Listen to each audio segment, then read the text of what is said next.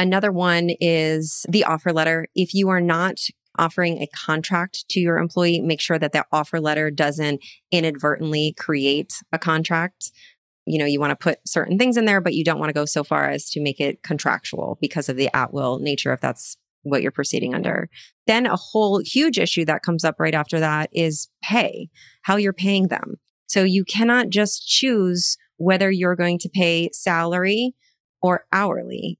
There are certain requirements. The default is to pay everybody hourly. And then if you are not going to pay them hourly, they need to fall into one of the exemptions. And then, of course, there are certain things that must be met in order to pay someone a salary. Welcome to the Wealthy Woman Lawyer Podcast. What if you could hang out with successful women lawyers, ask them about growing their firms, managing resources like time, team, and systems, mastering money issues, and more? Then take an insight or two to help you build a wealth-generating law firm. Each week, your host, Davina Frederick, takes an in-depth look at how to think like a CEO, attract clients who you love to serve and will pay you on time, and create a profitable, sustainable firm you love. Davina is founder and CEO of Wealthy Woman Lawyer, and her goal is to give you the information you need to scale your law firm business from 6 to 7 figures in gross annual revenue, so you can fully fund and still have time to enjoy the lifestyle of your dreams. Now, here's Davina. Hi, this is Davina, and before we jump into today's show, I'd like first to introduce you to some of our sponsors. Over the last 4 years, Noble Marketing has tracked more than 250 law firms and discovered 60 to 80% of new client calls were generated through Google My Business and Google Ads. Basically, you need to be on Google. Noble Marketing can help. I recommend them because they have an incredible guarantee. Your campaign will be profitable in 3 months or less, or they'll work for free up to an additional 3 months.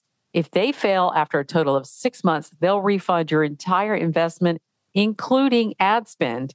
If you could use more qualified leads, I encourage you to reach out to Ronnie Deaver at noblemarketing.co. Mention you heard about them here on the Wealthy Woman Lawyer podcast, and Noble Marketing will waive your setup fee, instantly saving you $2,500 or more. When prospective clients are looking for an attorney, they usually turn to Google first. Optimize My Firm helps law firms grow their practices and attract more right-fit clients through on-page and back-end search engine optimization. Optimize My Firm can help your firm rank higher on Google so that clients can find you before they find your competition. They serve personal injury, family law, workers' comp, immigration, and other types of law firms. Optimize My Firm does SEO the right way, delivering meaningful results with geographic exclusivity and no contracts. Contact them today at optimizemyfirm.com or click the link in the show notes. Hi, everyone, and welcome back to the Wealthy Woman Lawyer podcast. I'm your host, Davina Frederick, and today I'm here with Carly Wannos, a Florida employment lawyer and founder of the Wannos Law Firm in Palm Beach Gardens, Florida, where she helps business and HR professionals engage in preventative steps to boost employment retention, navigate tricky issues under the FMLA, the ADA, and the FLSA, and other employment laws, as well as help avoid exposure to wrongful termination suits.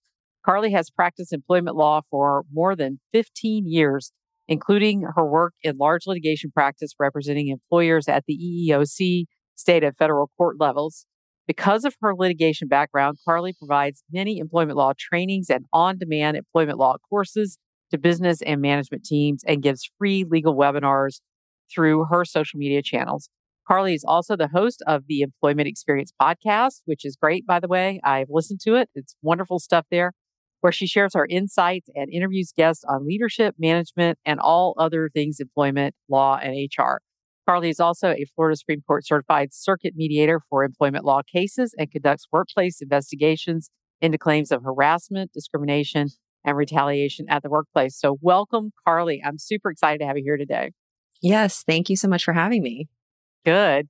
So I thought this would be great. As you and I were talking before the show, I thought it'd be great to have you on. I saw you post something on social media, and I was like, I've got to get that woman on the Wealthy Woman Lawyer podcast, because so many women law firm owners, if they don't specialize in the area of employment law, may make a lot of missteps and not know what to do as they begin to scale and hire not only staff, but other attorneys. And it's very important as you're scaling and you're starting to add employees that you make friends with your employment law colleagues and hire them to help you figure these things out. So I thought we could have a lot of great discussions today about hiring and firing and everything in between. Did you know when you became an attorney that you wanted to go into employment law? Did you have a background in that? Or was this something that your career evolved? So I did not necessarily have a substantial background in employment law. I think maybe I interned and I got a little taste of it through an internship, but this was really the first practice area that I got into. Right out of law school, I joined a very large litigation firm, and this was the type of work that I was given. And I really got lucky in that regard because I really enjoy this practice area. One of the reasons why I love this practice area so much is because a lot of the exposure to law firms and companies when hiring and having employees, it can be prevented, right? As long as you have, like you were saying, the proper education in place, you can receive education on them and prevent them so that you can actually operate your practice and do what you're looking to do within your practice and not worry so much about, the employment law and legal aspect. What was interesting is you told me before the show how many law firms that you've had as clients, that you've had quite a number. Why do you think that is? Because as lawyers, we should know better. But why do you think that is?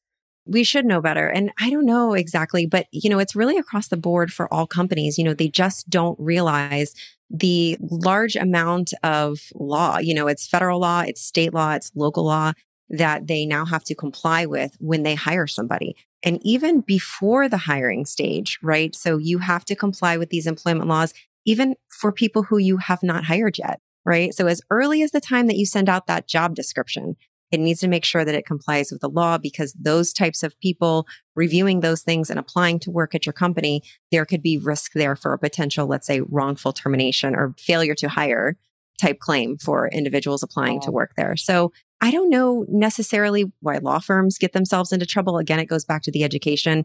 They don't have an employment attorney on staff and they just don't realize it. A lot of these things are not intentional. Like I said, they just don't have the proper education in place.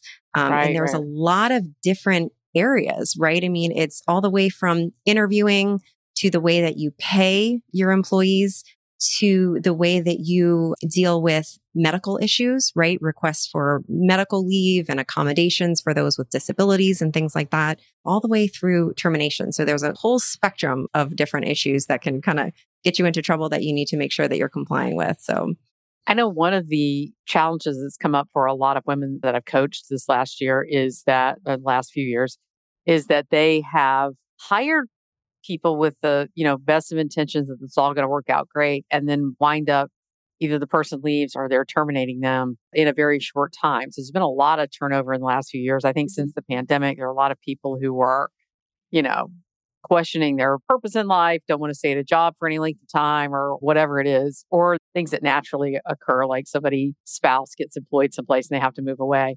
But it's kind of like when we get married, we don't want to think about getting divorced when we get married. And yet I think we have to really think about how this relationship is going to end before it begins, or by the time it begins. We need to be thinking about that. Would you agree in terms of employment that we need to be thinking about termination right from the start? Not necessarily. So it really depends on what type of position you're hiring for. And so for certain positions, you're going to want to have employment contracts in place. That's going to be exactly what you mentioned. It's going to address the employment relationship and what happens if that goes south. What happens if you need to terminate this person? But Florida, as with many other states, are at will. So that means that you can hire and fire the person at any time. The person can leave at any time. They don't need to give notice. I think so for those people who don't necessarily need an employment contract in place, I think it's really important just to be aware when the time comes to terminate this person, if that's the decision that you're making, just to go through. There's a certain checklist that I go through with my clients. They call me and they say, look, this relationship isn't working out. I'm thinking about terminating this person. And we go through a checklist to make sure, or to at least help make sure, that their risk of terminating this person is lowered. So you're going to want to make sure there's no potential retaliation. And again, I go through a list of questions. I actually have a guide on my website. If we can list it in the show notes if you're interested. And your listeners can go and get that checklist because it's really helpful just to kind of go through and give you an idea of different things that you should be looking for when terminating somebody. Of course, always consult your lawyer or your employment attorney before making any important decisions in that regard. But yeah, so most states are at will, and it really depends upon the relationship that you want to have with that employee. What I was thinking of was in terms of sometimes if the employers don't have certain policies in their policy manual, and then time rolls around to terminate somebody, there may be some issue that arises as a result of not having something in their policy manual to begin with that would affect that experience. So, for example, hiring somebody who's in the military and then having them get called to active duty and not having thought through what would happen if that kind of thing occurred and not having a plan or a policy in place for such a thing.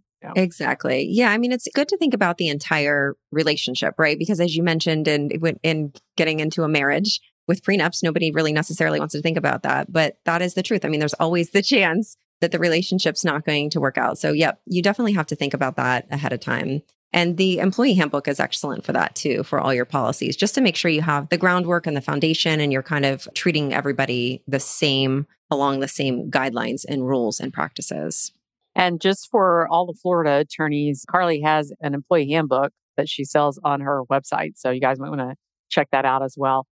Do you think that there's a difference between attorneys and staff with regard to should we have contracts? Because we often make written offers to attorneys that have a lot of information, terms in them about their employment and the expectations. So we're really entering into contracts with attorneys, right? How do you advise people to handle that in terms of having a contract with attorneys versus staff? Should they not? How do we approach that? Right. It's really up to the business and how attached to this person you want or need to be. So are you putting a lot of time and effort into training this person where it's important for you to have a long-term relationship? A lot of employers don't want to necessarily get into an employment contract because of the at-will status, right? They want to be able to terminate at any time. Now, of course, in the contract, you can write certain provisions for termination. I have found with attorneys, most attorneys don't have employment contracts unless there is some kind of issue with the payment. So if they're receiving commissions. So if you're a PI attorney, if you're a plaintiff's PI attorney, and you are paying your attorney's commissions, that's something that's going to want to be set out in the agreement. But I find that most don't. It's really important to have contracts with your independent contractors. So if you have anybody that's working for you as a contractor, that's really important to have. And then as far as staff, most don't, unless you have a substantial training that you're training them and you don't want them to turn around and leave after 5 months. Yeah. One of the things that I hear most often from my law firm owner clients, it's costing me so much. I'm training people and then they're leaving. And we've had discussions about getting reimbursed for training. So let's talk about, first of all, whether they can do that. And secondly, what are some of the things they need to think about in terms of making sure that they can, if they can, get reimbursed for training? Right. So something like reimbursement for a training is absolutely going to need to be put into a contract. You want to make sure that the person who you're hiring understands. The most important thing is that you're going to have the terms of the repayment listed in there very clearly, right? When do they need to pay? Under what circumstances? What's the payment structure look like? And what happens if they cannot repay, right? If it's a lump sum for $20,000, a lot of people, that's not financially feasible for them. So some kind of payment structure built in there. And then, of course, just the regular terms of the contract that you would have in there. You'll also want to make sure that the training that you're providing to them is specific to your company, such that they could potentially take it elsewhere to one of your competitors or something like that. You're going to want to include specific provisions in there as well, because that's essentially the basis for requiring the repayment. Right. As an employment lawyer, having worked with so many employers, what are some things you think that employers need to be doing or thinking about in terms of retention and keeping employees in this day and age? Because there is so much turnover from, people getting poached, getting better offers or whatever. What kind of advice would you have around that? I know it's not strictly legal, but I'm just curious. Yeah, I actually, through my podcast, I speak to a lot of experts in this field. I speak to a lot of leadership coaches and manager coaches. And so what they say is it really all comes down to having a balanced work experience and open lines of communication. And I know that that's pretty subjective and it's pretty vague, but just from my own experience, I mean, just being a good leader, being a good person, making sure that the expectations are set out. I know a lot of law firms might get themselves into trouble with regard to turnover because employees just don't know what their workload is going to be like, or they don't have the appropriate supervision. And I think a lot of that comes down to training, number one, expectations, and communication. I hope that answer helps. I mean, I'm not necessarily an expert on that field. There are a lot of experts out there, but again, this is what I'm hearing from them. There's no magic thing that I think attorneys can do to retain their employees long term. I mean, they really need to figure out what the issue is too. I don't know. Some companies do exit interviews. I don't know if that's appropriate for every type of business or if employees are willing to do that, but exit interviews might also help to determine the reason if you have a lot of turnover, why people are leaving. Right, right. Let's talk about hiring and maybe some of the top mistakes that you see employers making when it comes to hiring that may get them into legal hot water. So, as I mentioned earlier, the employment laws apply to the hiring phase too. And so this means discrimination, retaliation. So when employers are hiring, they need to be careful. My number one tip is your do's and don'ts of what you can and cannot say during the interview process. You cannot make references to certain protected classes. And I know that a lot of people will say, well, of course I don't do that. But it comes in the form of, you are wanting to get to know the person, you are trying to develop rapport. So they might say some things that they might not think are potentially discriminatory. But the issue arises now when you don't hire that person, you could potentially have a failure to hire claim based upon what you said during the interview. So the protected classes are things like race, national origin, disability, gender. So you can't make reference to, you obviously can't say, we are only hiring females because that could be gender discrimination. I have had clients make reference to somebody's accent during an interview, and then they did not hire the person. So they had a failure to hire based on national origin claim. And of course, a lot of these things are innocent. You are trying to get to know the person and, oh, I noticed your accent. Where are you from? Obviously, it's not a hard and fast rule on never to make those comments, but those are the kind of comments that could potentially expose employers to liability. The thing that comes to mind for me is finding ways to ask about children or family or that kind of thing. You may be wanting to know as an employer, do they have young children? Because in your mind, you're thinking they're probably going to be out a lot with sick kids. And so I want to know this. So how can I find this out without directly asking? But even indirectly, finding ways to bring it up can get you into trouble, right? Right. So I would just stay away from those types of questions. Obviously, you're, friendly, you're wanting to get to know the person. You also want to make sure that they're going to be able to get to work on time or they're going to have childcare issues for their kids. But you need to stay away from those questions. You need to ask questions specific to the job. So I always recommend instead of asking, do you have childcare? You're just going to need to be direct and say, these are the hours of the job. Are you going to be able to be at work during that time? Without making reference to the familial status or the childcare issue. Yeah. Once you've hired somebody, you made a decision, you've hired somebody, and you're going through kind of the onboarding process, are there missteps that people make during that phase? Or do you think that's in terms of maybe their first day, their benefits, their policy manuals, any of those kinds of things that you see anybody have issues with around that? It really depends. Off the top of my head, if you're extending an offer letter, you want to make sure that the offer letter is subject to a successful background check if you're conducting a background check. And then, of course, there are certain rules that you need to follow with regard to what happens if the background check comes back negative. What can you do and what can't you do? Another one is the offer letter. If you are not offering a contract to your employee, make sure that their offer letter doesn't inadvertently create a contract. You want to put certain things in there, but you don't want to go so far as to make it contractual because of the at-will nature if that's what you're proceeding under. Then a whole huge issue that comes up right after that is pay, how you're paying them. So you cannot just choose whether you're going to pay salary or hourly. There are certain requirements. The default is to pay everybody hourly. And then if you are not going to pay them hourly, they need to fall into one of the exemptions. And then, of course, there are certain things that must be met in order to pay someone a salary. So a lot of times law firms are paying, let's say, their paralegal a salary and claiming that they're exempt from overtime, which they're really not. They're misclassified paralegals most of the time because they're not meeting those standards. So that's another one that comes up a lot. Pay classification and payment of overtime.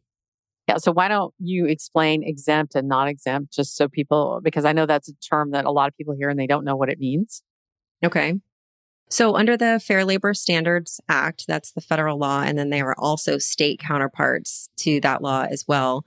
All employees must be paid at least the minimum wage for all hours worked, and then overtime, which is time and a half of their hourly rate for the hours that they work over 40 hours, which most people understand.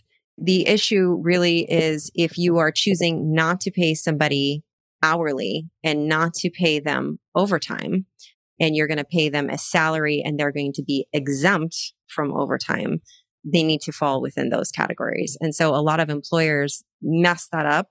They end up paying their employees, they put them on salary. A lot of employers pay a salary because they don't want to pay overtime. But you definitely should not do that because you need to make sure that you're classified properly under the exempt category. When I say exempt, I mean exempt from overtime. Because if they're not, and let's say you have your paralegal on a salary and she's working 50 hours a week. So 50 hours a week, she's working a salary. She really should be paid overtime for those 10 hours a week, and she's not.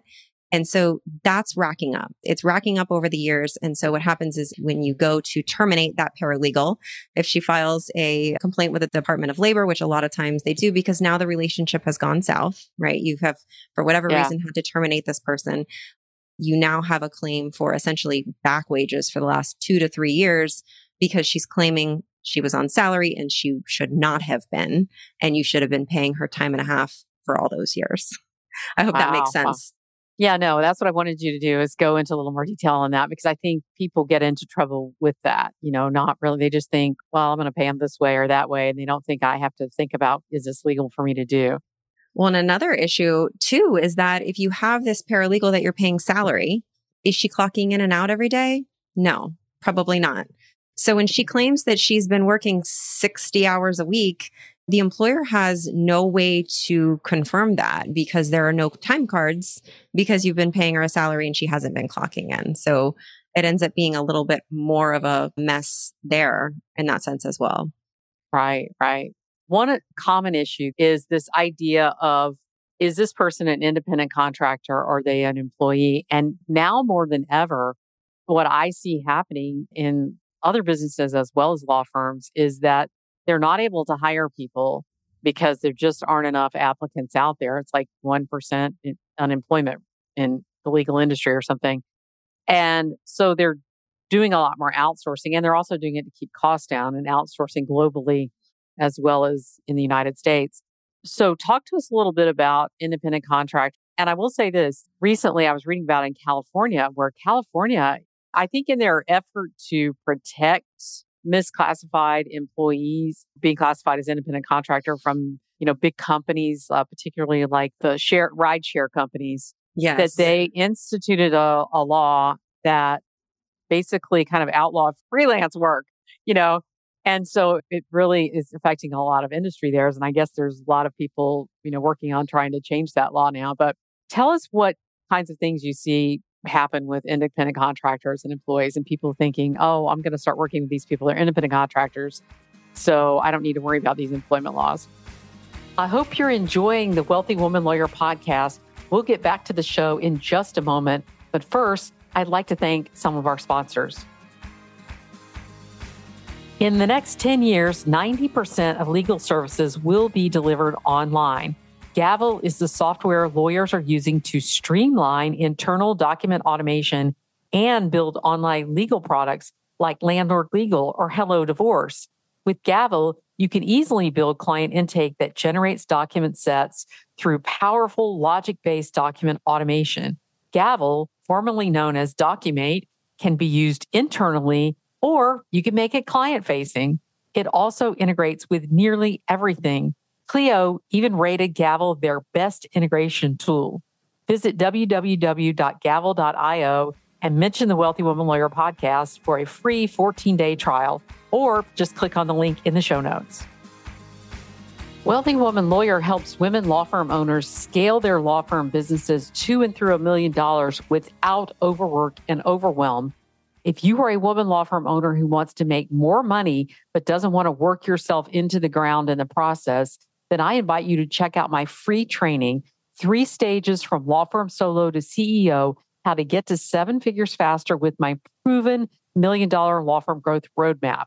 This is the exact same roadmap I've shared with hundreds of other women law firm owners so they could create and scale a profitable, sustainable, and wealth-generating law firm business that allows them not only to easily fund the lifestyle of their dreams, but also to have the time freedom they need to enjoy it. Do you want to travel more, spend more time with family and friends, or just have more time for yourself, but you're afraid that your law firm will fall apart if you're not there day in and day out? Then this is the training for you. Visit https://go.wealthywomanlawyer.com/training now, or you can just click on the link in the show notes. And now back to our show. Right. You are 100% correct there. A lot of people want to be paid as a contractor for purposes of taxes, or they want a little bit more flexibility, and so they want to be a contractor. But from the employer's perspective, this person who is performing work for you falls either under one category or the other. So they are either an independent contractor or they're an employee. And again, there is a test. There are, certain elements that you need to go through to determine which category this person fits in. You can't just call them an independent contractor. You can't even contract that away.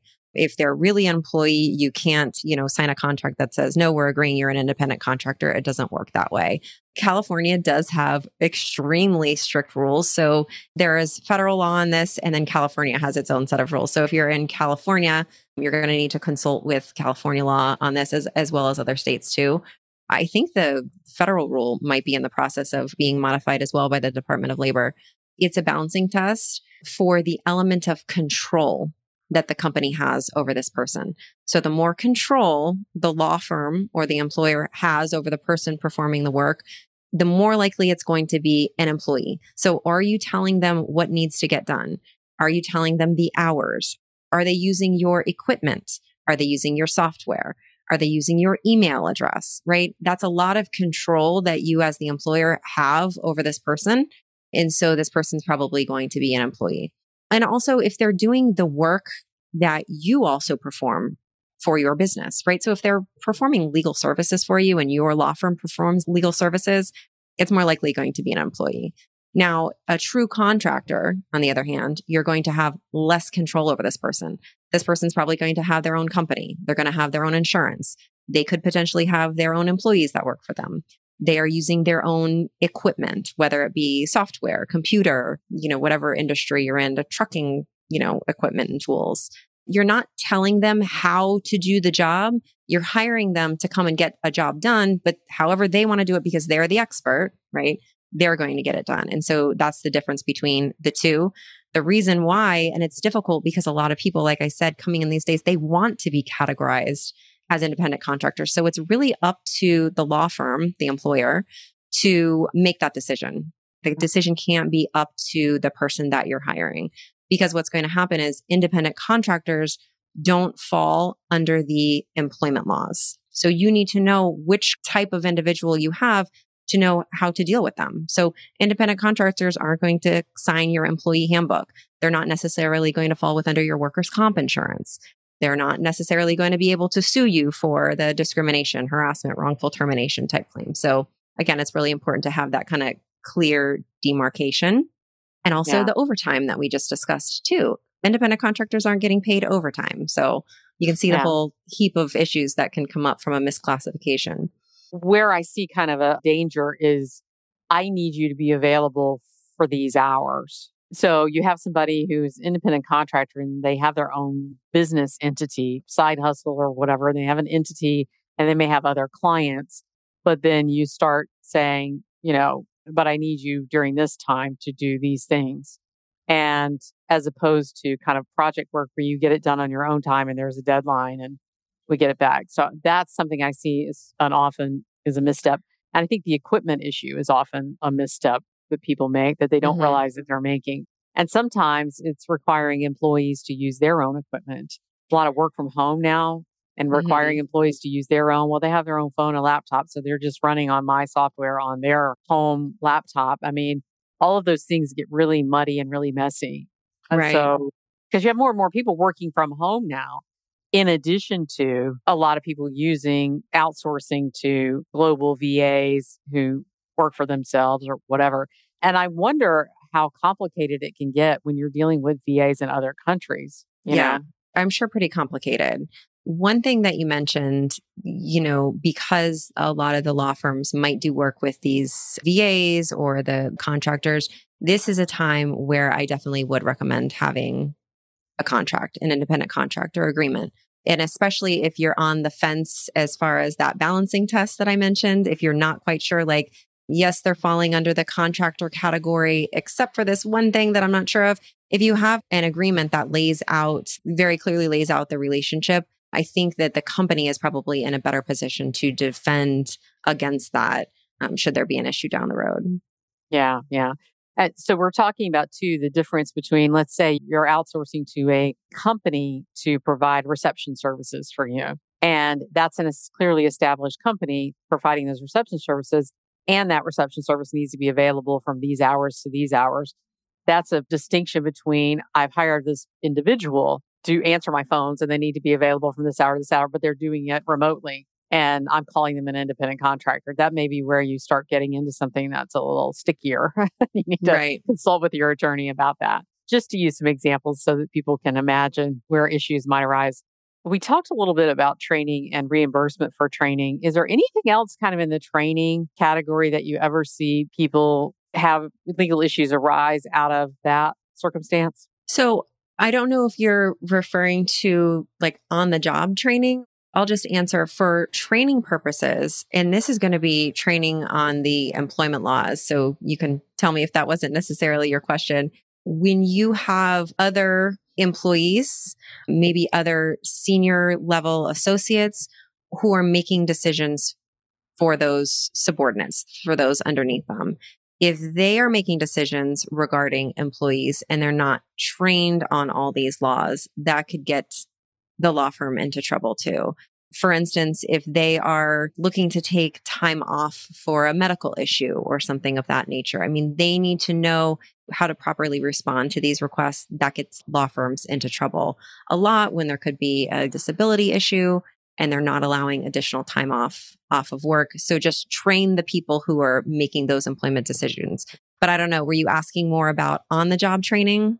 No, I think that's very interesting. No, I was just asking about legal issues that might arise out of training. And I think you've answered that with one example. Okay. And I see that actually happen because oftentimes as law firm businesses are scaling, what happens is the lawyers will invite a spouse or a friend or a family member in to work in their business and maybe put them in that kind of a management or HR sort of role that they're not really qualified to take on because they haven't had training around those issues. So if that is something that you're doing where you're bringing in somebody and you're saying, hey, help me run my business and I need you to handle HR issues, and they're not an HR professional with that background and experience, then you probably need to make sure you're providing training because they can get you in hot water and not know that they're getting you in hot water. Exactly. Just kind of an easy misstep. A lot of risk. There's a lot of litigation under the Americans with Disabilities Act, and that's the law that affords protection to those with disabilities in the workplace. And the term disability is so broad, it really covers really any medical issue, including mental health. So a lot of people have, anxiety or depression. Those types of things, especially that people use loosely in the workplace. I have anxiety, right? I mean, we've all heard that a million times. that could be deemed a disability under the Americans with Disabilities Act. So just training the individuals when they hear something like that, they then know, okay, maybe I need to escalate this to somebody. Maybe I need to address it a little bit differently. Because normally when someone says in the workplace, I have anxiety, I have a little depression, like I said, sometimes it's used more loosely. Maybe they're making a formal request for an accommodation. There's a host of different things that employers need to do at that time. They need to engage in the interactive process. So yes, I completely agree. And to your point, when somebody brings someone in outside that doesn't have the training or doesn't know to look out for these things, that's absolutely 100% where companies get themselves into legal trouble. And that's why I dedicate so much of my practice to educating my clients or, establishing this relationship where they can pick up the phone and call and say, hey, I have this issue that came up. What should I do? Because again, so much of this can be prevented in the first place. Right, right. And you bring up this point about anxiety. I think that's a great example because since the pandemic, there have been a lot more open discussion about I have anxiety or I have depression or I have these. That can be a bigger problem than people realize because there are a lot of people out there who are saying, I have mental health issues. And you may just take it as you have anxiety. We all have anxiety, and you're dealing with them. And that could come back to bite you later if you're not paying attention to that. Another one on that is the work from home. A lot of employers and law firms want their employees in the office, but working from home can be a reasonable accommodation for something like anxiety or depression or one of these, disabilities that we were mentioning. So I know a lot of law firms have a strict no work from home, no work remotely, but you do have to make certain accommodations when you have employees who are falling under these categories. Another one that I wanted to mention really quickly before I forget is hiring remote employees in other states.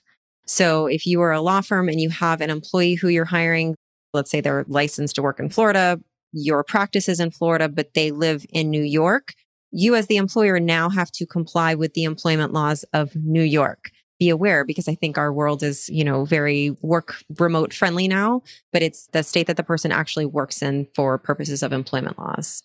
Yeah, that's great advice to look out for because I actually have a colleague who works for a Florida firm and she's in Wyoming and it's maybe very different there and needing to pay attention to that.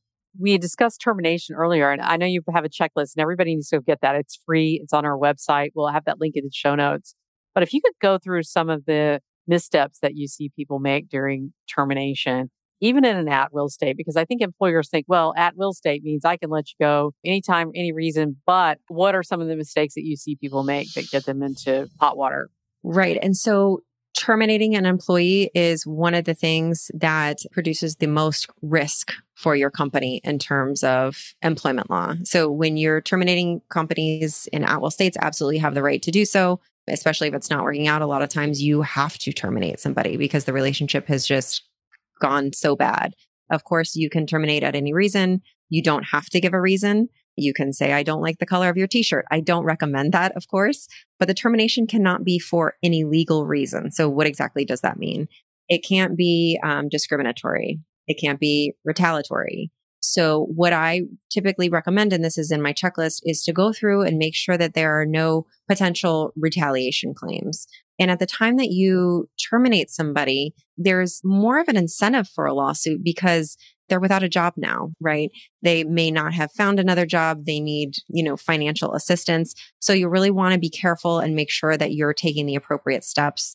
You'll want to make sure that if it's a performance reason for termination, that it's well documented on your end, either through performance reviews or, communications that you've had with the employee. The termination meeting for performance should not be the first time that this employee is hearing that they've done something wrong or they've messed up. Best practices, just give them an opportunity to correct whatever has been taking place and going wrong. Obviously, if that doesn't work out and you have your documentation in place, you're going to want to make sure that there's no potential retaliation claim. And so to do that, you'll just want to make sure that they have not engaged in some sort of protected activity. And so that's going to be, a whistleblower type complaint. Right. They said that you're violating some ethical rule or some law, or you're doing something inappropriate, that could be a whistleblower type retaliation claim. Have they requested an accommodation for a medical issue? You could have a retaliation claim for terminating somebody because of their disability. Have they made any complaints about any protected classes? So have they complained about harassment? That's a protected activity such that if someone complains, you can't just fire them. Have they made a workers' comp claim? You can't fire somebody for making a workers' comp claim. Has somebody complained about or questioned the way that you are paying them? So under the FLSA, the overtime, the pay issues that we went over, you obviously can't fire somebody for making those types of requests. A lot of times you're not terminating them because they complained about their hours, but if they did so within the past, especially the recent past, there's an exposure there. It puts the law firm at risk. So again, you want to just make sure that you have your documentation in place. You want to make sure that there weren't any of these protected activities that they engaged in recently. And that's in general best practices. And then of course, consider if you want to offer them a severance agreement, because that's going to be the most protection for your company going forward if they sign it. Yeah. So offering a severance agreement is asking them to resign in sort of exchange for severance. You can ask them to resign. You can terminate them and say you're being terminated and we are going to offer you a severance package, which is an amount of money that you're going to pay them in exchange for them signing a release that they're not going to proceed with a lawsuit against your company. And a lot of times that's really beneficial to both parties because someone who's been terminated needs financial assistance, probably to bridge the gap from this job to the next job. A lot of times it's very helpful to the employee as well and the employer because they get that release that they might need. Yeah. I think employers also think if they resign, then I don't have to worry about them going and applying for unemployment. Have you had situations around that particular issue? Yeah. And so that's if they will resign. So a resignation is going to be less risk to an employer. So from the employer standpoint, if the employee will resign, that would be better for the company. But a lot of employees either won't or they know better because when an employee resigns, they're waiving some of their rights, not waiving, but they're making it more difficult to assert their rights that they might have against the company. So a lot of employees just won't resign. Right, right. And some could be persuaded to resign if you're offering severance. So it's maybe something for you to consider if that's something that you want to make sure that you're protecting your company as much as possible. If you offer severance, that may be more likely to be able to have that situation. Right. A lot of employers, it's very fact specific, obviously. If, this person has been messing up and causing problems for your company, you might not want to pay them. But if it just makes sense for you to do so and your liability, it might be a good business decision in some situations to go ahead and offer that to them. Also, if there's been some messy circumstances surrounding the employment and you just want to have that peace of mind going forward that there's not going to be any issues in the future. Right, right. Before we wrap up, is there anything that I haven't asked you about that you think is important for law firm owners to think about in terms of hiring and firing and all of those things in between? I think we pretty much covered everything. The only other thing that I would mention is there is some required documentation that employers absolutely must have. It's required by the Department of Labor and it's on the Department of Labor website. And also posters. So you need to have certain posters and notice requirements if you have employees. The Department of Labor has on their website, I think it's called First Step Advisor, and you can go there and put in the information about your company. For instance, what state you're located in, your industry. It's very easy and fast, and the number of employees you have. And they will spit out a list of what required posters that you need to have. So you either need to hang those posters in your place of business or you need to circulate those amongst your employees as well. Most of the law firm owners who are the audience of this podcast are really small, well under 50. If they've got 10, that's a big firm to them, or 20, is a big firm to them. And so some of the things apply, I think, if with 50 or more employees or something like that. So some things may not apply for you, but it's always a good idea to check. Right. So the federal laws, most of them apply at 15, but there are local laws that apply once you hit 5 employees. So I'm in Palm Beach County, and Palm Beach County has an ordinance that a lot of the laws that we've gone over apply to 5 employees. And then the FLSA, which is the wage and the overtime and the pay issues, those apply to 1 employee. So, yep, definitely the different laws apply to different size employers. So be sure to check that out as well, in addition Yeah, to the laws in your state. yeah, because I'm thinking that some people may be saying, well, a lot of these things won't apply to me because I don't have 50 employees. But there are things that you need to be checking and making sure that they don't for sure apply to you. Right. A lot of them are 5. The threshold is 5, especially on the state level. So, yep, Yeah. definitely. I'm thinking about things like Medical Leave Act, the 12 For the weeks or whatever. FMLA. Yeah, FMLA, Mhm. things like that. So, Yeah, go you're ahead. exactly right. The FMLA is for medical leave for yourself or to care for somebody else. It's what most people refer to as the maternity leave. It's for 12 weeks, and you do have to have 50 employees for the FMLA. So you're 100% correct on You that. can do it, but you're not required to do it. Right. So that's one example. I was trying to think of some examples. Well, I thank you so much for being here, Carly. I would really encourage you to check out Carly's website. We're going to include the link in the show notes because she has a lot of training materials and that would be wonderful for you as a small business owner to listen to. And maybe if you have some key people in your company that are helping you as firm administrators or HR people, they might also go through some of these trainings.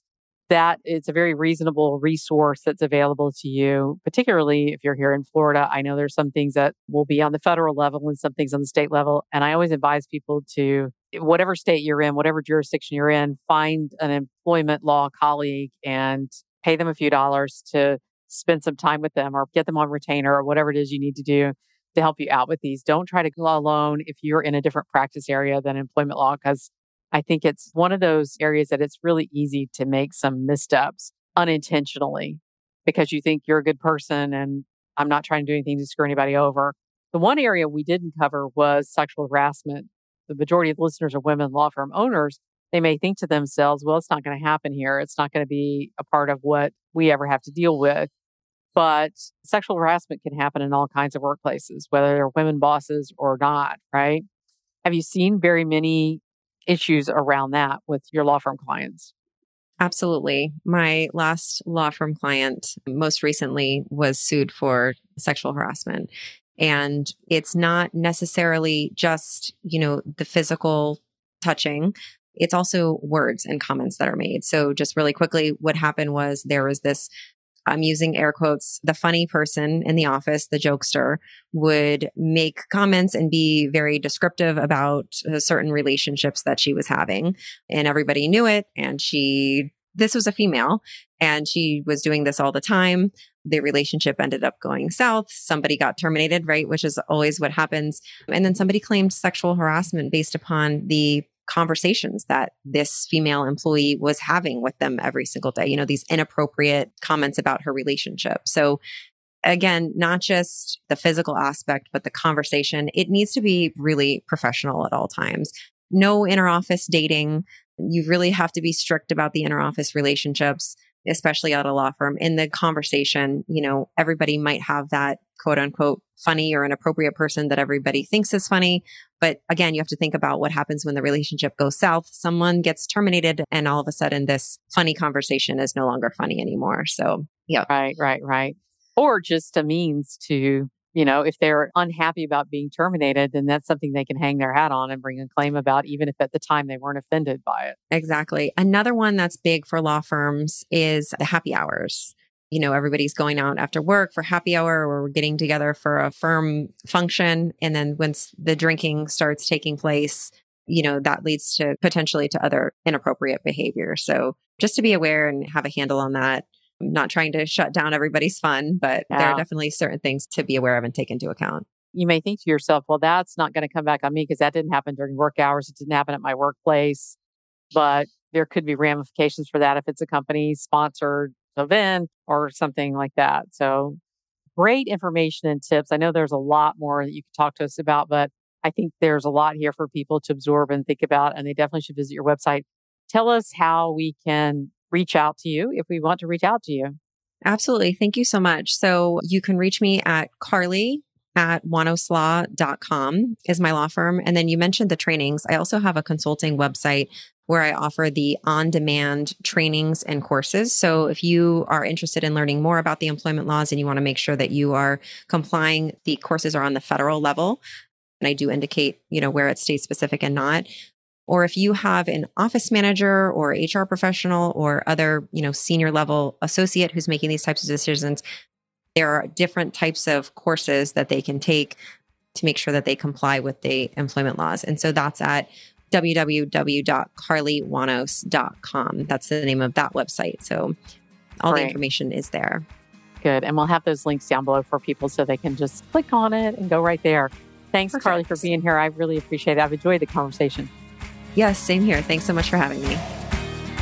If you're ready to create more of what you truly desire in your business and your life, then you'll want to visit us at wealthywomanlawyer.com to learn more about how we help our clients create wealth-generating law firms with ease.